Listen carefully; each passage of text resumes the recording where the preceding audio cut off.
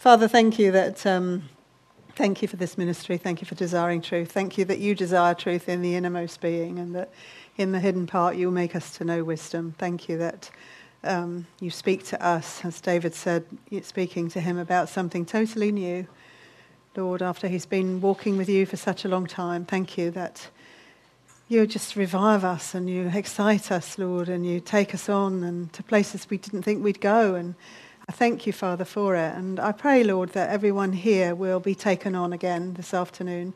I pray that I'll be taken on again, Lord, and that we'll, each of us individually and then collectively, decide that, we want nothing else but you, that you are the one that we long for and that we seek.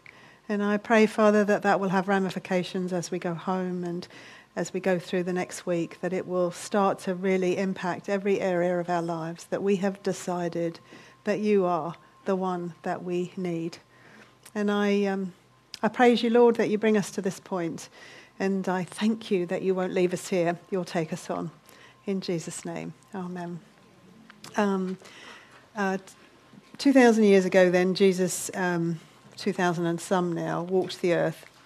And his disciples who walked with him weren't aware of the timing of everything that was going to happen. And when they walked with Jesus, everything was new and was a surprise. And sometimes I think we want to be like that early church. We want to be like those disciples, not just the 12, but the others who followed Jesus. We want to be like that. We want to be like the New Testament church in Acts. We want to transplant ourselves really and catch the fire of that. But when we read through, especially the Gospels, the Gospels are really Old Testament. They're not New Testament. They're in our New Testament, but actually they belong in the Old Testament because the New Testament began with the death and the resurrection of Jesus. And so that was the inauguration of the new covenant that God had promised way back in Jeremiah and Ezekiel. In fact, that he had promised from Genesis on. And so when we come to look at our place in God's plan, I think one of the very important things is that we understand that we are born for this time, and for this place. Because you can get lost when you look back and you think of all the great things. You know, Peter stands up at Pentecost and 3,000 people believe. I mean, that's just an amazing thing, isn't it? And we naturally, in our humanness, we want to be a part of what looks to us like something really huge and big and exciting. And of course, that's not wrong, but God planted you here. He had you born in the UK or in South Africa or in the Western Hemisphere. And he had you born, in the last 100 years. Sorry, yeah, I'm trying to encompass everybody. Watch where the eyes roll. No, I'm only kidding. But he did, and that's important. Because like Esther, that verse you read and you hear repeated so many times, when Mordecai says to Esther, who knows that you haven't come to the palace for such a time as this? Well, we did a series on Esther quite a while ago now, but the reality is each one of us live in a palace. We live in a palace. The Western world is a palace compared to the rest of the world. And it's easy for us to become enamored with and caught up in the palace things. And so Mordecai's cry to Esther, his appeal to her that she needs to do something is God's cry to us. You live in a palace. You have everything at your disposal. What will you do with it?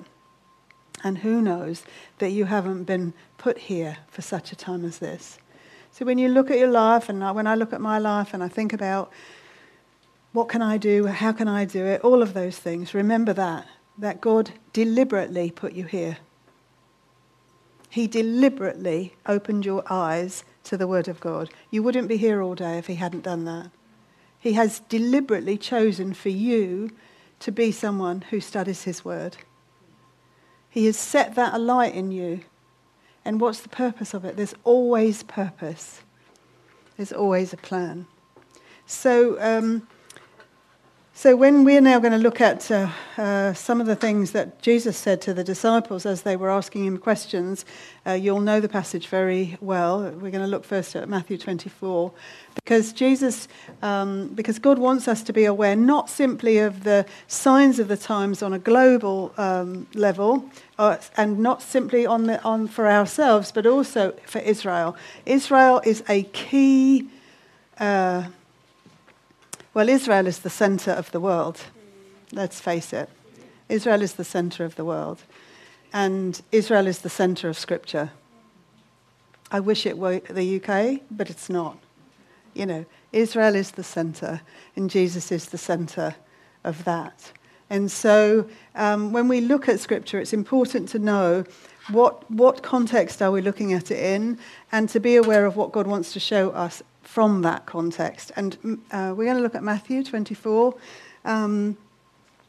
because like the Thessalonian church, which would later be formed by the Lord through Paul, the disciples were confused about the timing of things. So I think we can know that one of the basic and biggest confusions in the church or in the people of God will always be the timing of things.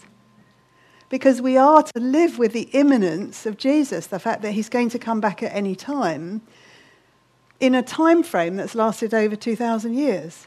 So it is confusing about the timings, and that's never changed and probably never will change. So if you could go to Matthew 24, they're confused. They were expecting Jesus to bring in the kingdom of God then.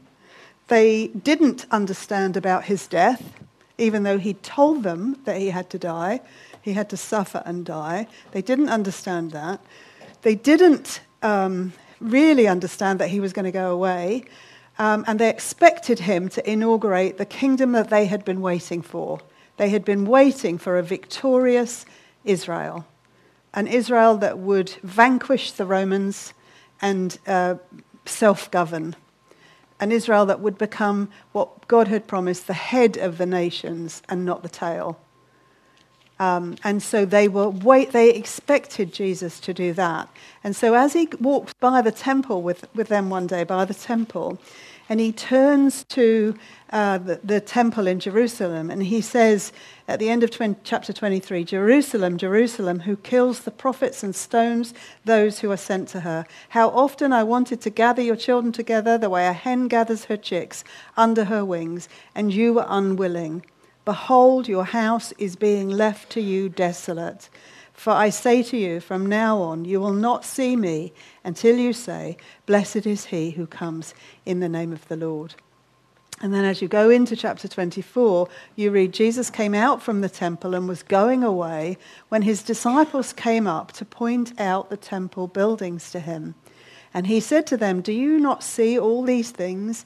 Truly I say to you, not one stone here will be left upon another, which will not be torn down.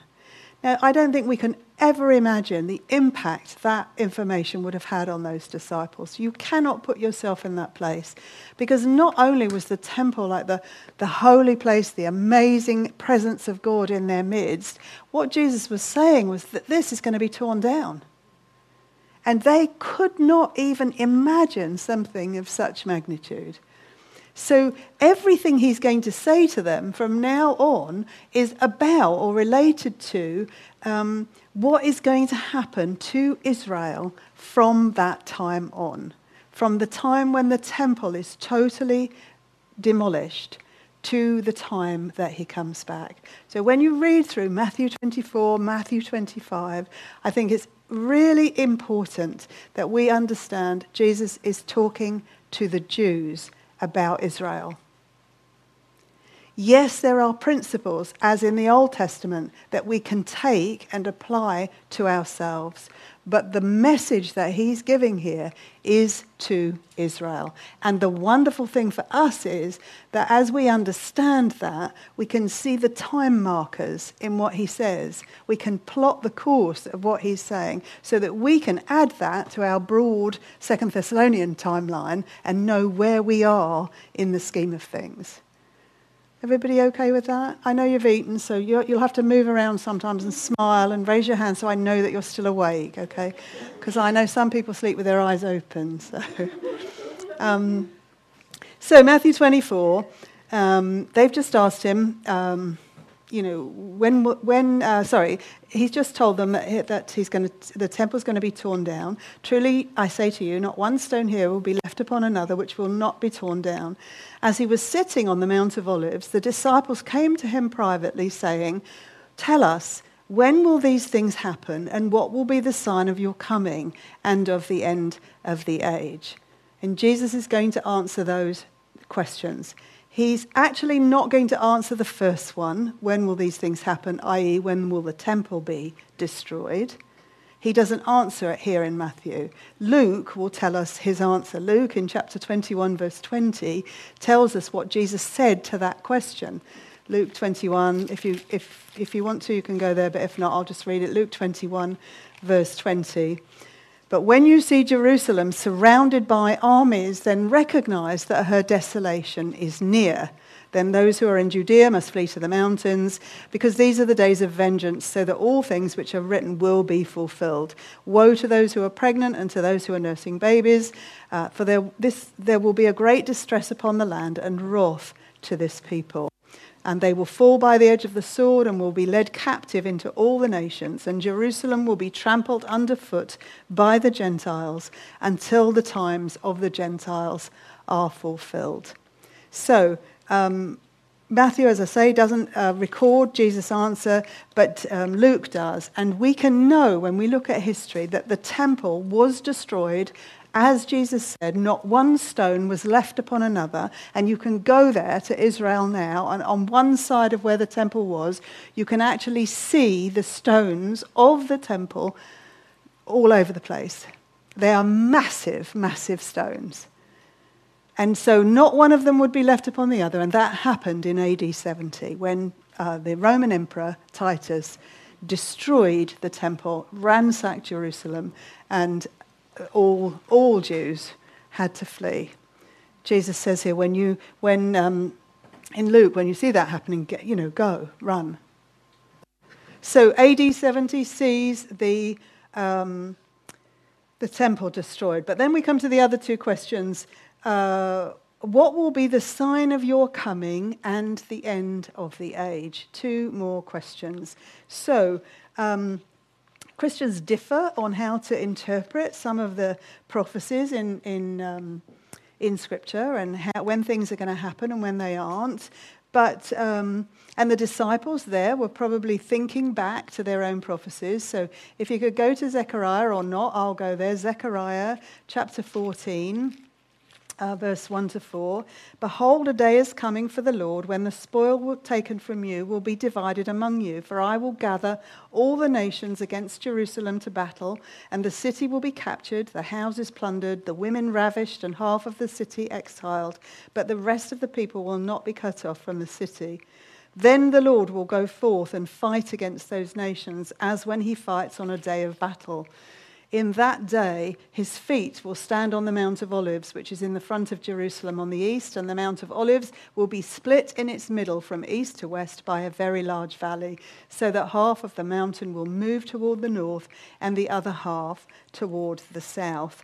The disciples are linking what Jesus has just said about the destruction of the temple with what Zechariah said in chapter 14, and other prophets say. They're linking two totally different events and putting them together. So they're thinking that when the temple is destroyed, that will be the beginning of the time when God will reclaim his land and his people. And Jesus is going to tell them, actually, no. The question they're asking is actually, at the bottom, what has happened then to the kingdom of God that God promised? What has happened? And actually, that could be our question. What has happened to the actual kingdom of God coming? We pray for it. What is it when Jesus was asked how to pray? Our Father who art in heaven, hallowed be thy name. Thy kingdom come. Thy will be done on earth as it is in heaven. We pray for that kingdom to come. And now for 2,000 years, we've been praying for that kingdom to come. Thy will be done on earth as it is in heaven. And those disciples were no different. They wanted to know, when will the kingdom of God that God has promised, when will that come? Jesus has just told them he's going to a cross, not a crown. He's not going to be enthroned. He's going to be crucified. And they are worried because they can't pin it all together. They can't work it out. What's prophecy? When you think about prophecy, what does the word prophecy mean? What's Old Testament prophecy? What is it actually? Yeah, it's foretelling. It's telling what will happen in the future. Sometimes it's just forthtelling, i.e. saying something immediately that God wants told to his people. But most of the time it's telling what will happen in the future. And when you read prophecy in the Old Testament, the most difficult thing about it is you don't know which is which often. So, for example, Jeremiah will prophesy in Jeremiah 28 about a man called Hananiah, a false prophet, that he's going to die. And then in the same book, he's going to talk about, and Hananiah died the year after, but in the same book, he's going to talk about a covenant that won't be ratified for 1,000 years. How is it possible for us to understand when that will be? And in case we're wondering and thinking, well, we've got all these different opinions, think about this. Peter wrote, when he wrote about this prophecy, in 1 Peter chapter 1, he said that the prophets, in 1 Peter chapter 1, verse 12, it was revealed to them that they were not serving themselves, but you in these things, which have now been announced to you, these things through those who preach the gospel. I'm reading the wrong verse. Yes, verse 10, I should have gone back. Seeking to know what person or time the Spirit of Christ within them was indicating as he predicted the sufferings of Christ and the glories to follow. The prophets did not understand when the time would be and when it would come.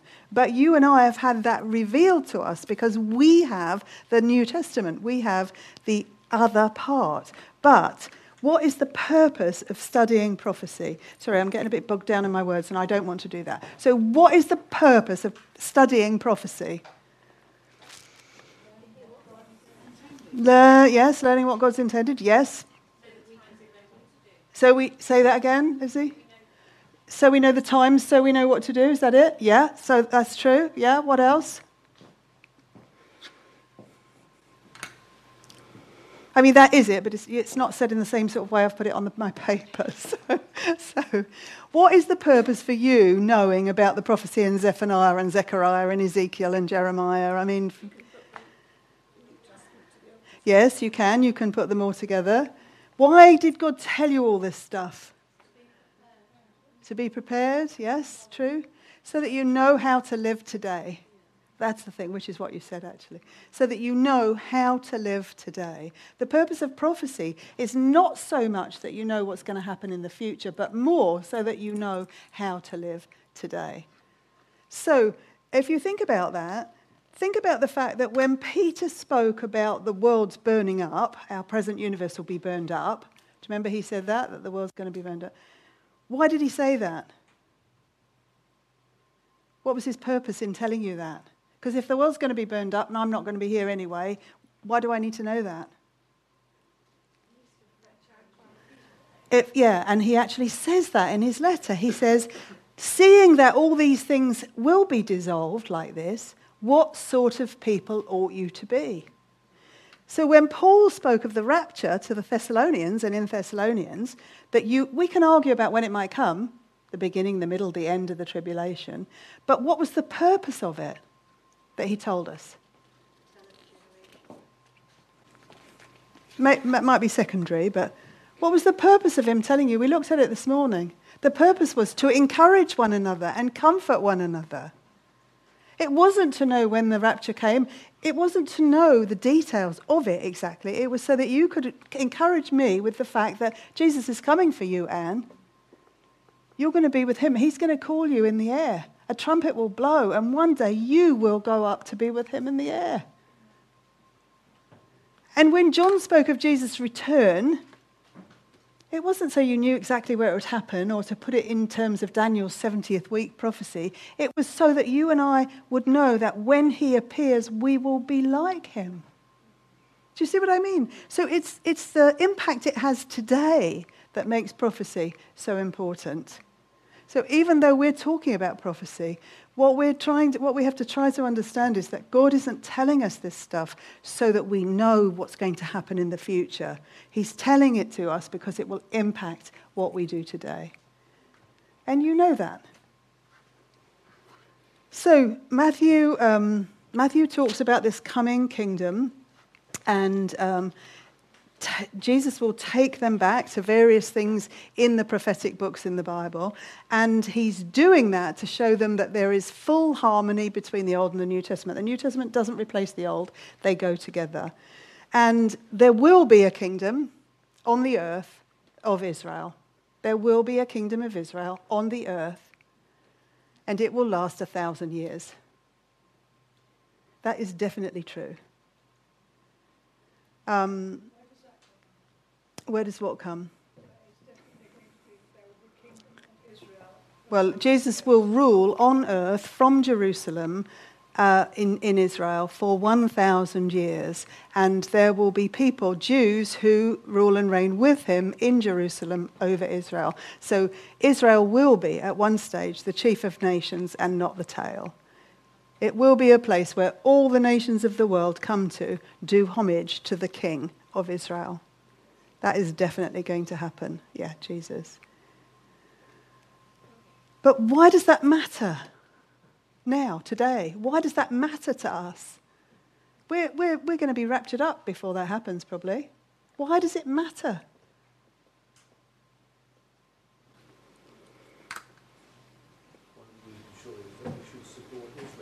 Because it changes the way we think about Israel. It changes the way we think about the nation of Israel, the land of Israel.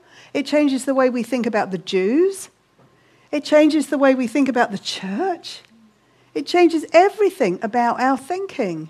Because there's a huge teaching that says the church has replaced Israel. But that is nonsense when you put it into the picture of Jesus is a Jew. He's coming back to Israel. He's going to rule and reign from Israel. That nation will be the chief of nations. Other nations will have to come up 3 times a year to Jerusalem to pay homage to the King of Israel. It makes a difference to you when you know that. So when you're reading about Israel in the news, and when you're seeing this and that, and when you're hearing about the plight of the Palestinians and all of that stuff, hold it in the light of the fact that God has not finished with his people. He has not finished with them. Yes. He hasn't finished with them. He's never going to throw them out. He's never going to revoke his calling of them. Why not? Because the gifts and the calling of God are irrevocable. The church will never replace Israel. Why not? Yes, sort of, yes. Say that again? Because he's made an everlasting, eternal covenant with them. Not just with Abraham, although of course that's where it starts, but ratified and confirmed through Isaac and Jacob, and then through the 10 tribes of Israel. If anyone says to you, God is finished with Israel, then you can say categorically, no, he has not. Because if he has finished with Israel, oh my goodness, you're in big trouble. Because he's going to finish with you one day. All the promises of God are yea and amen in Christ Jesus. All of the promises of God are irrevocable. His word is like stone, and it does not change. So, when we come to read this in Matthew, and Jesus starts talking to us about a thing that's going to happen, we can be sure it's true. But the reason that it's taught as if this is written to Christians or to the church is because of replacement theology. When people teach that this, Matthew 24, is written about the church, it's because ultimately, back, someone has said the church has replaced Israel. Therefore, this cannot be about Israel, the nation. It must be about the church. They spiritualize every promise in the Old Testament and say that it has all been fulfilled in and through Jesus with the church. That is a lie. And what's the biggest problem with that lie? I mean, I can't say the biggest problem, but what is one of the big problems with that lie? People believe it, yeah, that's a big problem. That is the biggest problem, probably, Juliet, yeah. But what's the problem with that? It's misleading people. Yeah. It's deception, yeah. But the thing is, if you can mix and match things, if now God's promises to Israel are not really God's promises to Israel, they're God's promises to the church, so Israel is now completely out of the picture, then who's to say that the literal promises that are written to us in the New Testament are literal promises? Maybe they're just spiritual promises that we can take or leave as we want. Well, yes, they're belittling Jesus. But the thing is, as soon as you start saying that this scripture doesn't mean this, it means that, you can say it about anything. And the whole Bible becomes a book of myth. Yes. So Jesus actually speaks to his disciples, and what he does was he tells them about what is coming on the basis of what the Old Testament promised. So remember, the New Testament's not written. He is the New Testament. So he's just speaking it out now. And he talks to them on the basis of the Old. So what's God's prophetic plan for the time of the end in the Old Testament? What do you know about it? Just shout it out. And if you don't know anything, just sit quietly. Yeah, he's going to restore. But up to the time of the end, what do we know is going to happen from the Old Testament? Mostly from Daniel. Yeah, before that. What you know is that the nations of the earth are going to be divided into power blocks. You know that. And at some stage, the nations of the earth, or somewhere on earth, there are going to be 10 of them. Because Daniel's dreams, many of them, talk about things in groups of 10. And the most famous one, the statue that actually Nebuchadnezzar has and Daniel interprets, has a statue which is a head of gold, a chest of silver, a belly of bronze, legs of iron, and feet and toes of clay and iron. And the toes, how many toes are there on 2 feet? 10.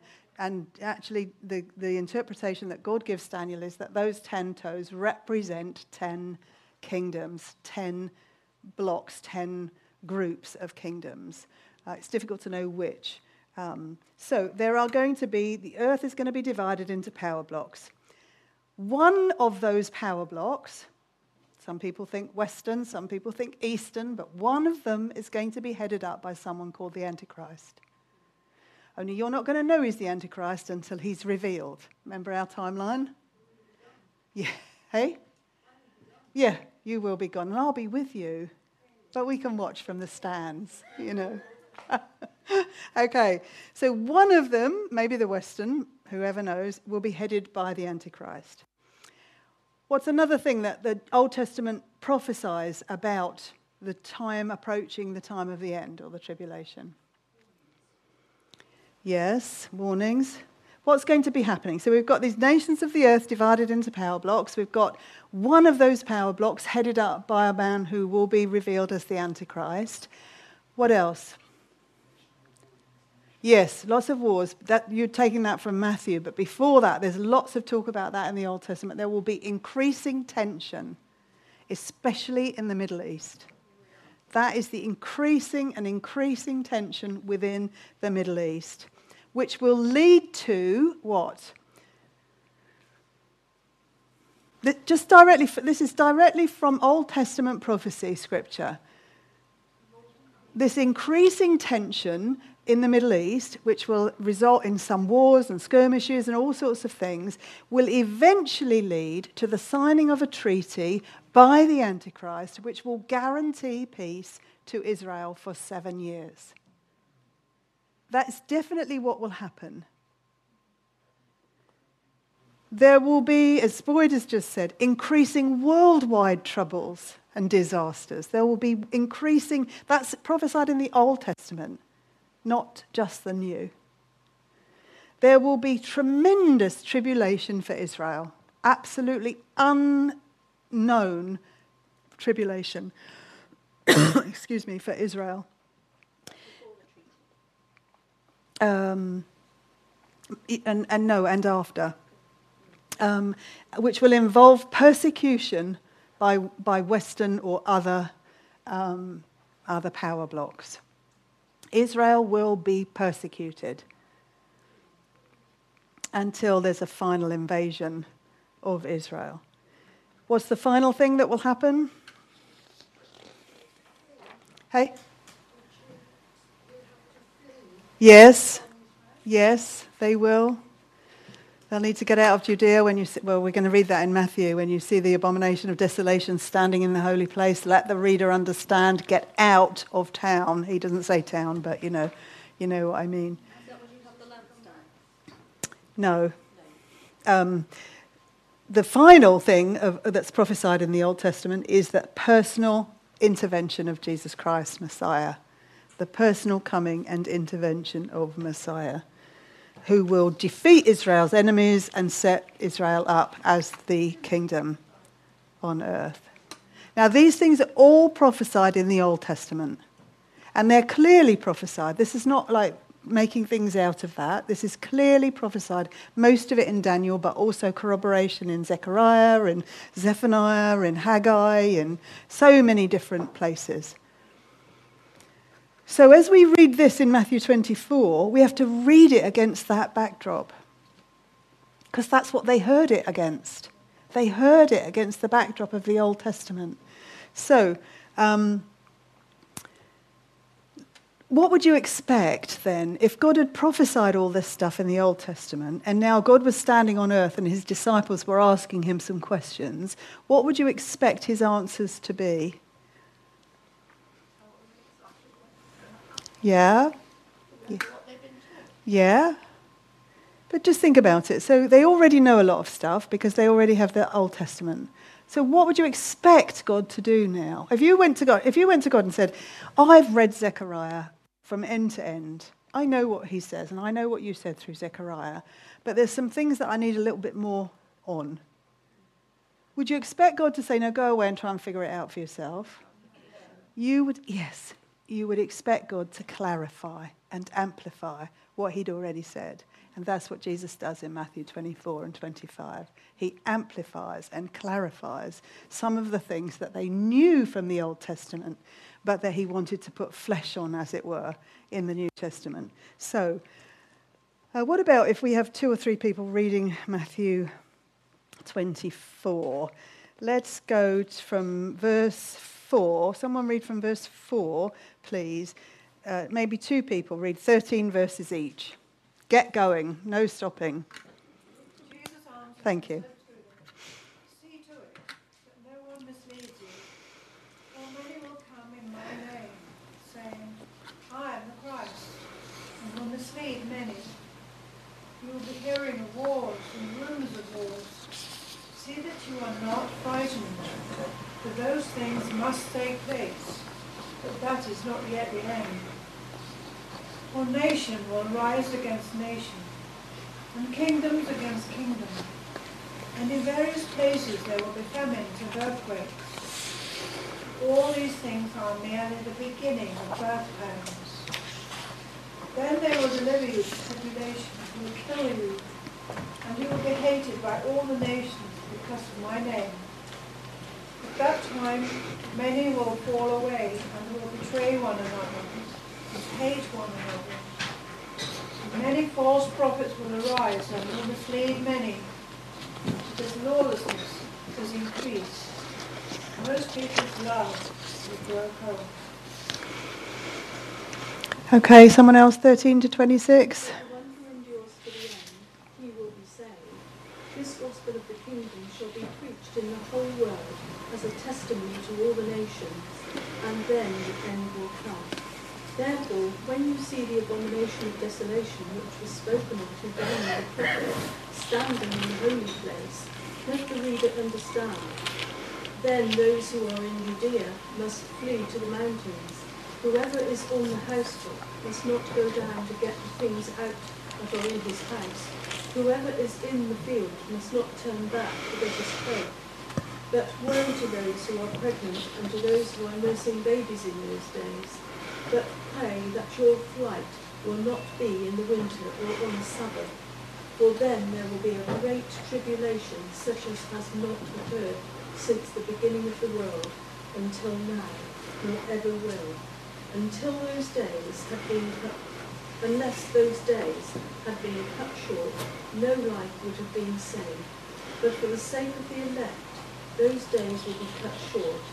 Then if anyone says to you, behold, here is the Christ, or there he is, do not believe him. For false Christs and false prophets will arise, and will show great signs and wonders, so as to mislead, if possible, even the elect. But behold, I have told you in advance. So if they say to you, behold, he is in the wilderness, do not go out, or behold, he is in the inner rooms, do not believe them. Thank you. Okay, so can you see what I mean? He's telling the disciples what's going to happen up until the time of his second coming. And he's taking them back to what they already know is prophesied in the Old Testament. So look at what he says.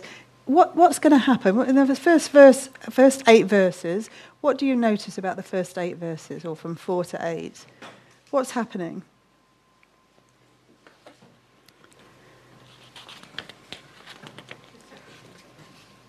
Yes. Yes, he's giving an overview. What have I just said to you about what's true about what comes from Old Testament prophecy?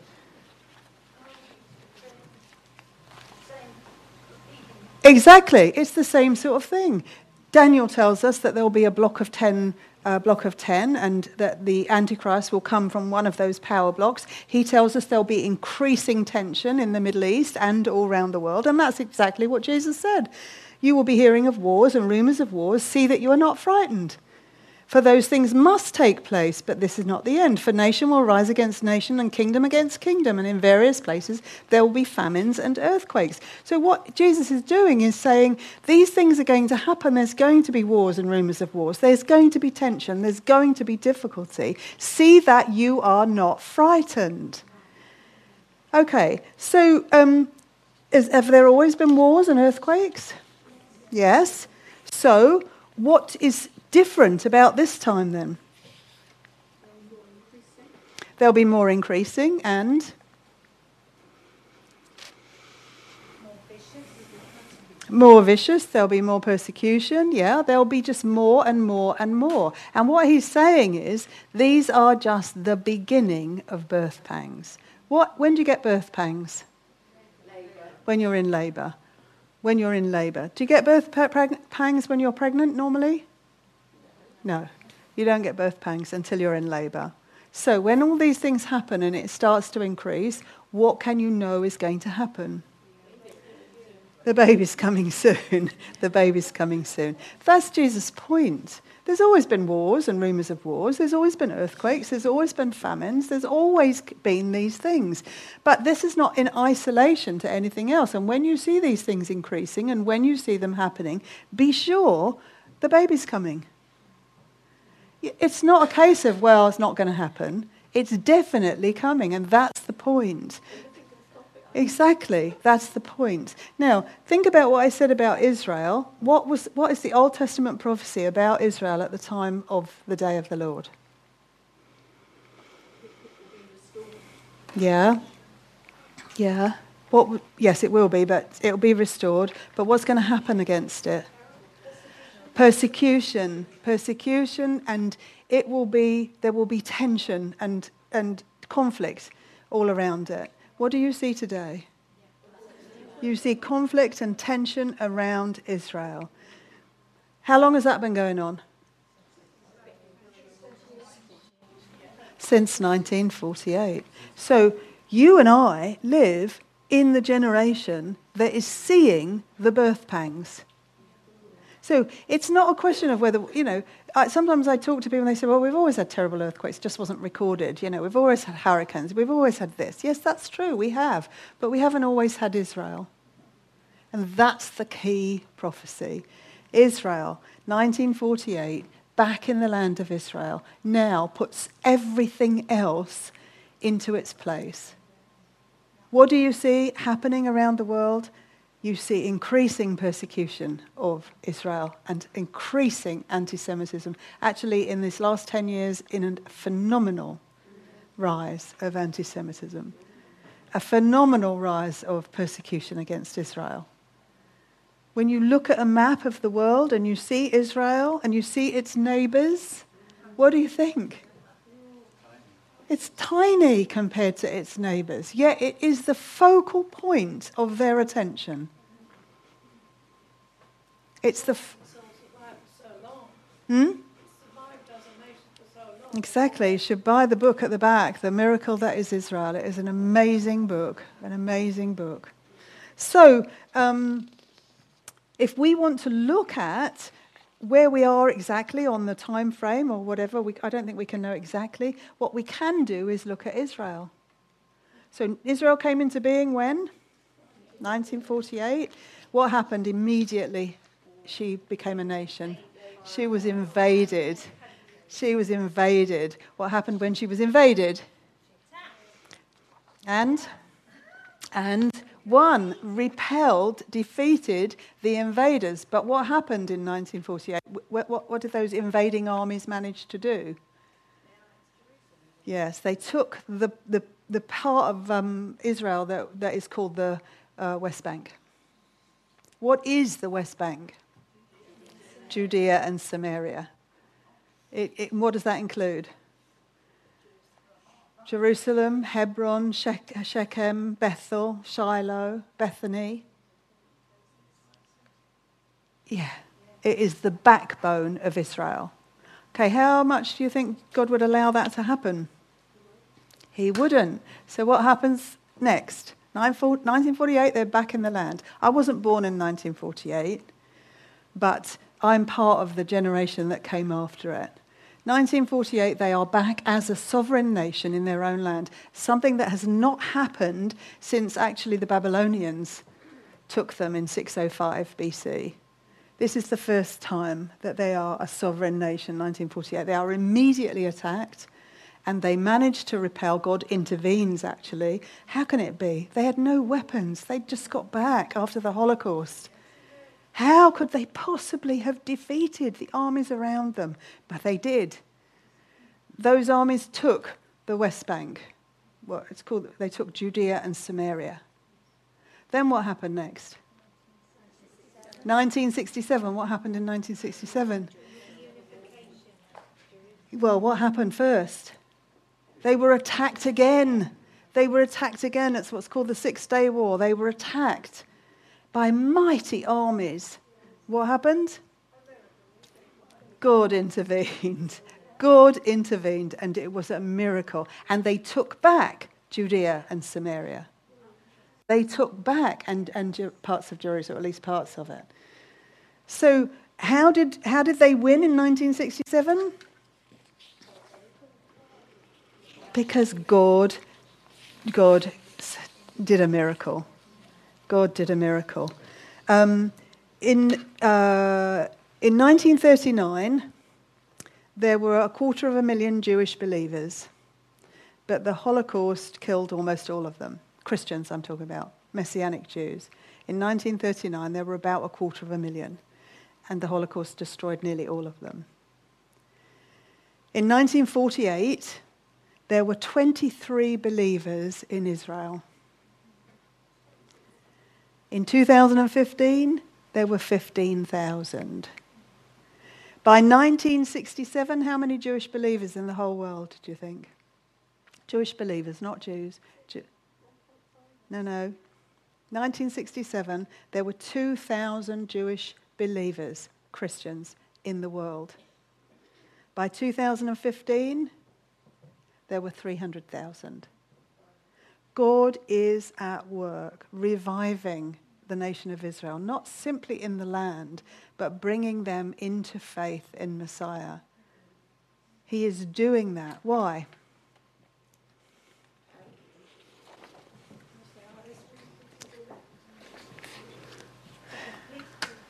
Yes. Why is God doing that now? Because there was a partial hardening in Israel, and it is still continuing, but the walls of that partial hardening are coming down.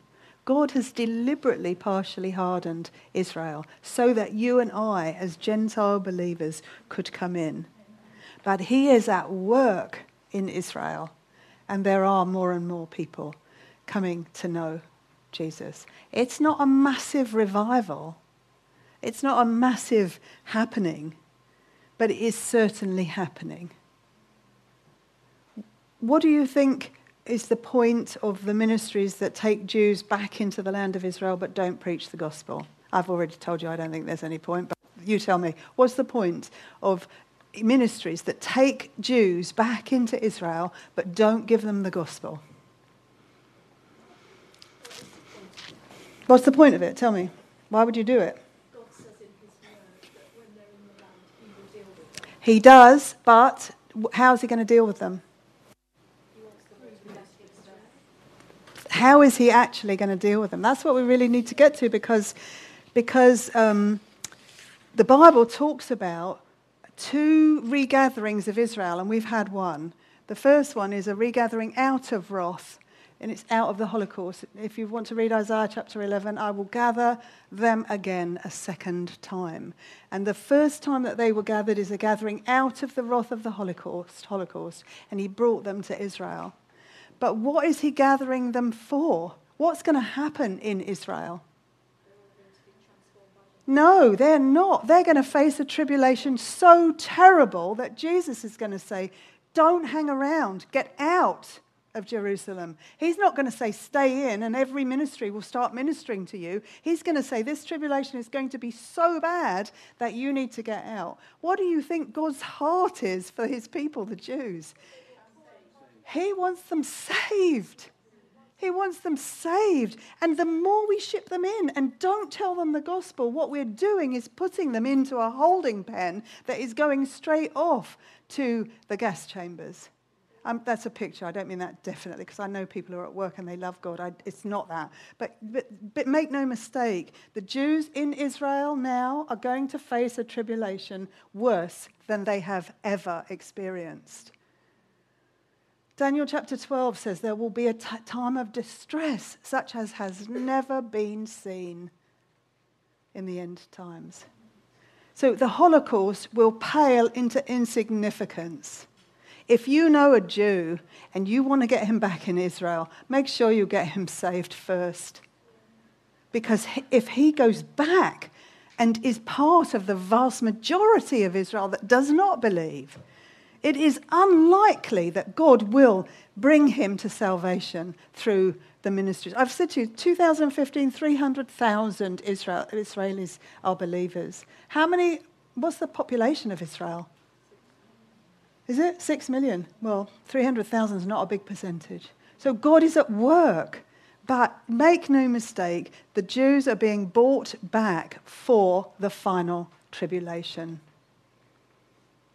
That's what they're coming back for. And yes, God is doing miracle after miracle after miracle in front of them. Do you remember when Jesus came? What did Jesus do in Israel? He did miracle after miracle after miracle, and he proclaimed himself the Messiah, and they refused him.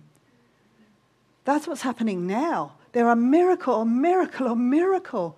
How did they survive the 1948 war?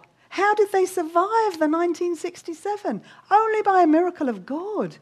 And yet, no thank you, no thank you, no thank you. Same with Benjamin Netanyahu, isn't it? He's been the Prime Minister for years, and yet he doesn't believe.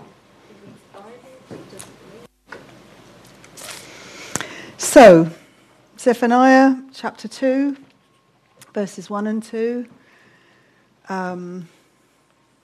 Let's go there. Zephaniah chapter 2, 1 and 2. Gather yourselves together, yes, gather, O nation, without shame, before the decree takes effect.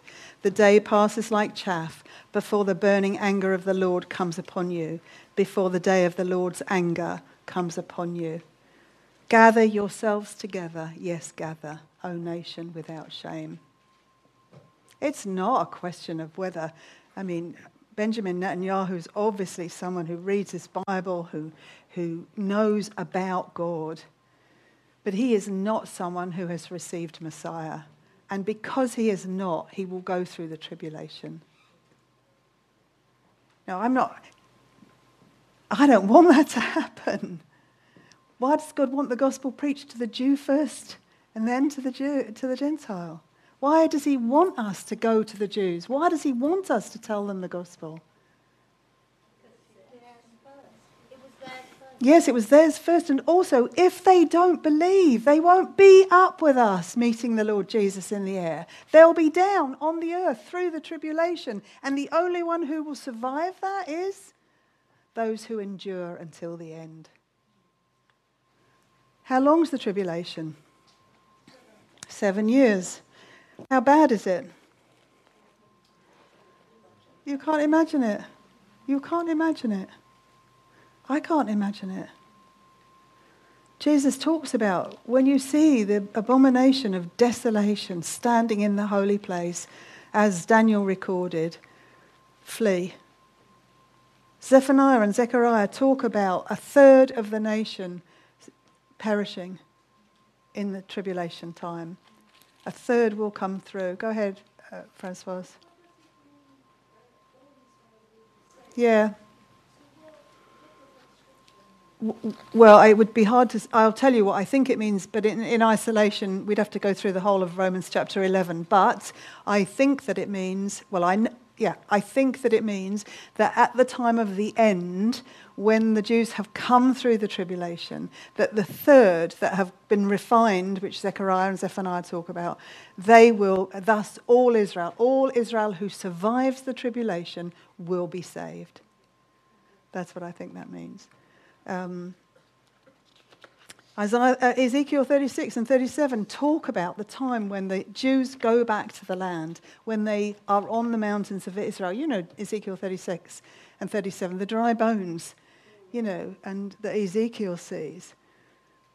Daniel prophesies about, Gabriel comes to him and in chapter 9 of Daniel and tells him 70 weeks have been decreed for your people. Daniel 9, I think it's verse 24 through to 27. 70 weeks, 70 lots of 7 have been decreed for your people. And there are things that are going to happen in that time to finish the transgression, to make an end to sin, to make atonement for iniquity, to bring in everlasting righteousness, to seal up vision and prophecy, and to anoint the most holy place. Verse 25 of that says that there'll be an event that triggers those 70 years. Do you know what the event was? The signing of a decree. From the signing of a decree to restore and rebuild Jerusalem will be 70 years. When was that decree made? No. When was the decree to rebuild and restore Jerusalem made? It was made by King Artaxerxes, and you can read about it in Nehemiah. Nehemiah made the decree that Nehemiah and others could go back and rebuild and restore Jerusalem. That was in 445 BC. 445 BC. Why is that important? Because Gabriel told Daniel there will be a period of 70 weeks.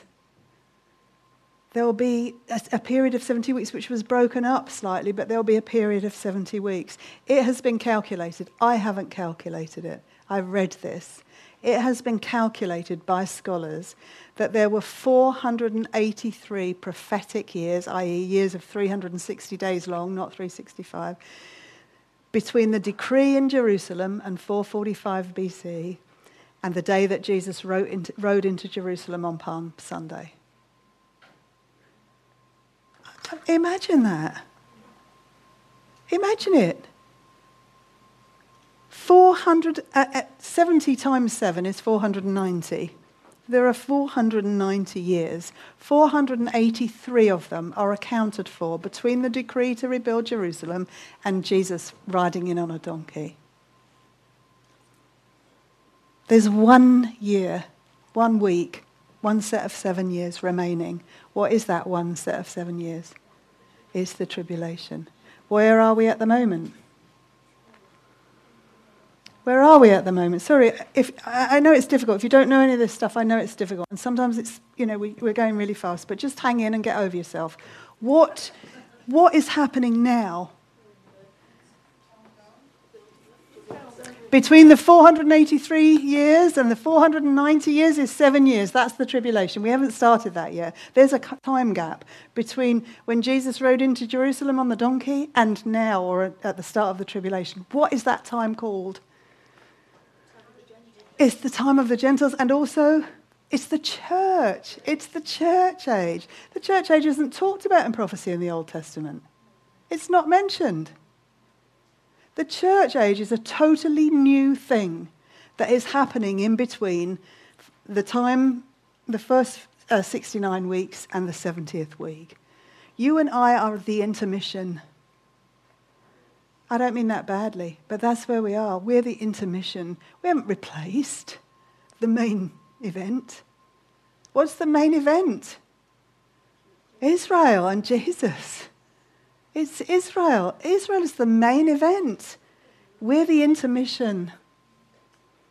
I'm not denying or downplaying the church. The church is the bride of Christ. I mean, how much more wonderful can that be? We are the bride of Christ, but we exist in a time that isn't talked about in the Old Testament. Not in any real sense. There's hints of it, but nothing concrete. What's the purpose of the church? Why is God having this time lapse? Why are we?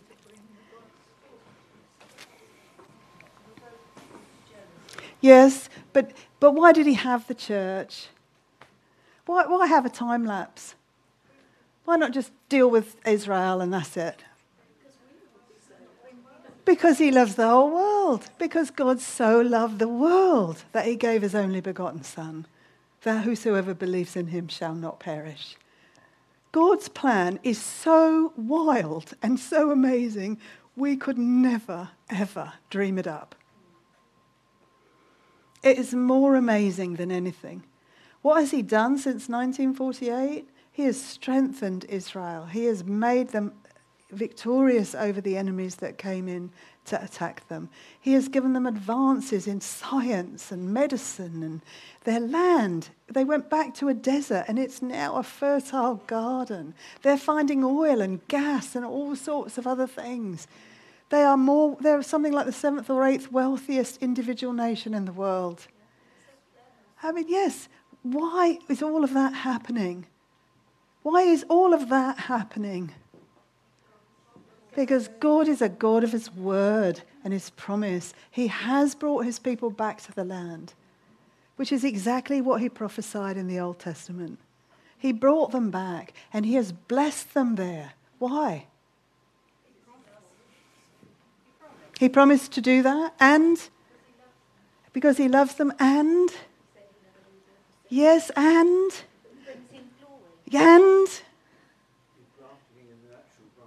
yes, all of this is wonderfully true, but he's doing it because he wants them to turn and see who he is. I am the Saviour, and there is no other. I am God, I am. Jesus is the Messiah. Turn to him, turn to him. There's no Jew in Israel who hasn't heard about Jesus.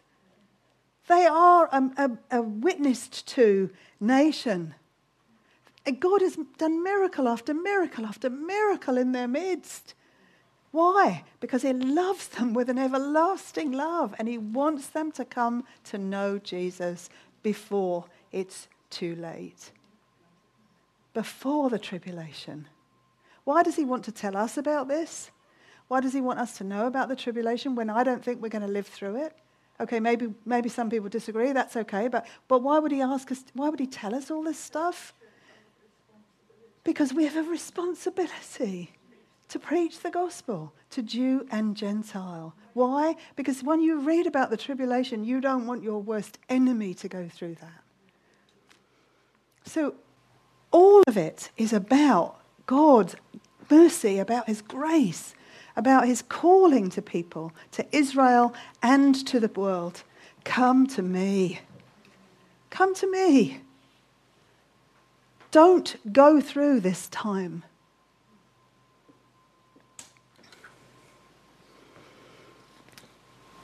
That's what I mean about ministries. And, I love what Christians are doing around the world in ministry. I mean, we're doing amazing things. There are ministries that are against, that are really active in sex trafficking. There are against it, There are people that I know who are doing amazing things for the homeless, for the destitute, for all around the world. It's a wonderful, wonderful thing. But if you don't give them Jesus, you give them nothing. That's the point. That's the point.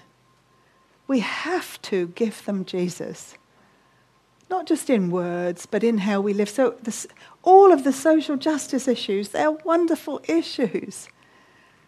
But in and of themselves, they won't give someone what they desperately need. They won't give them eternal salvation.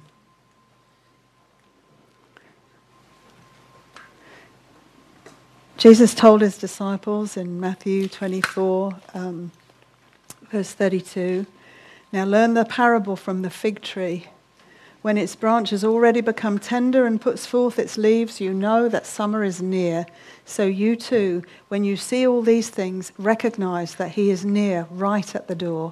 Truly I say to you, this generation will not pass away until all these things take place. Heaven and earth will pass away, but my words will not pass away." When all those things take place, this generation will not pass away.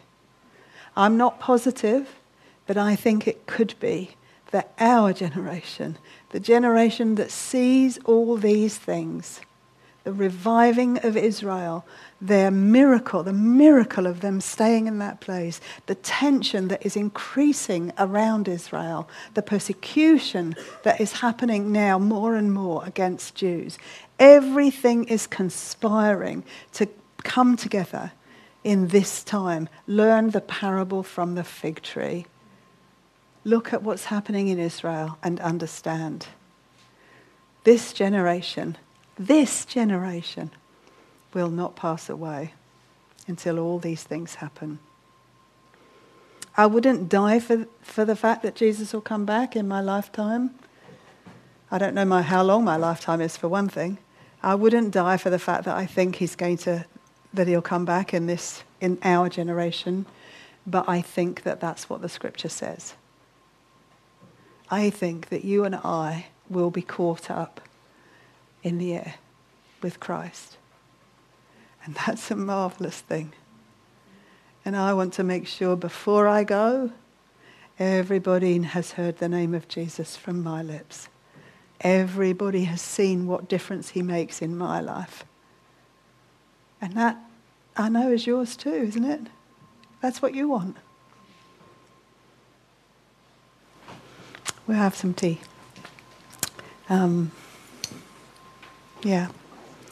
We'll have tea and come back by 4:00, if that's okay. And then just a short finish and we'll be gone off into the Saturday night.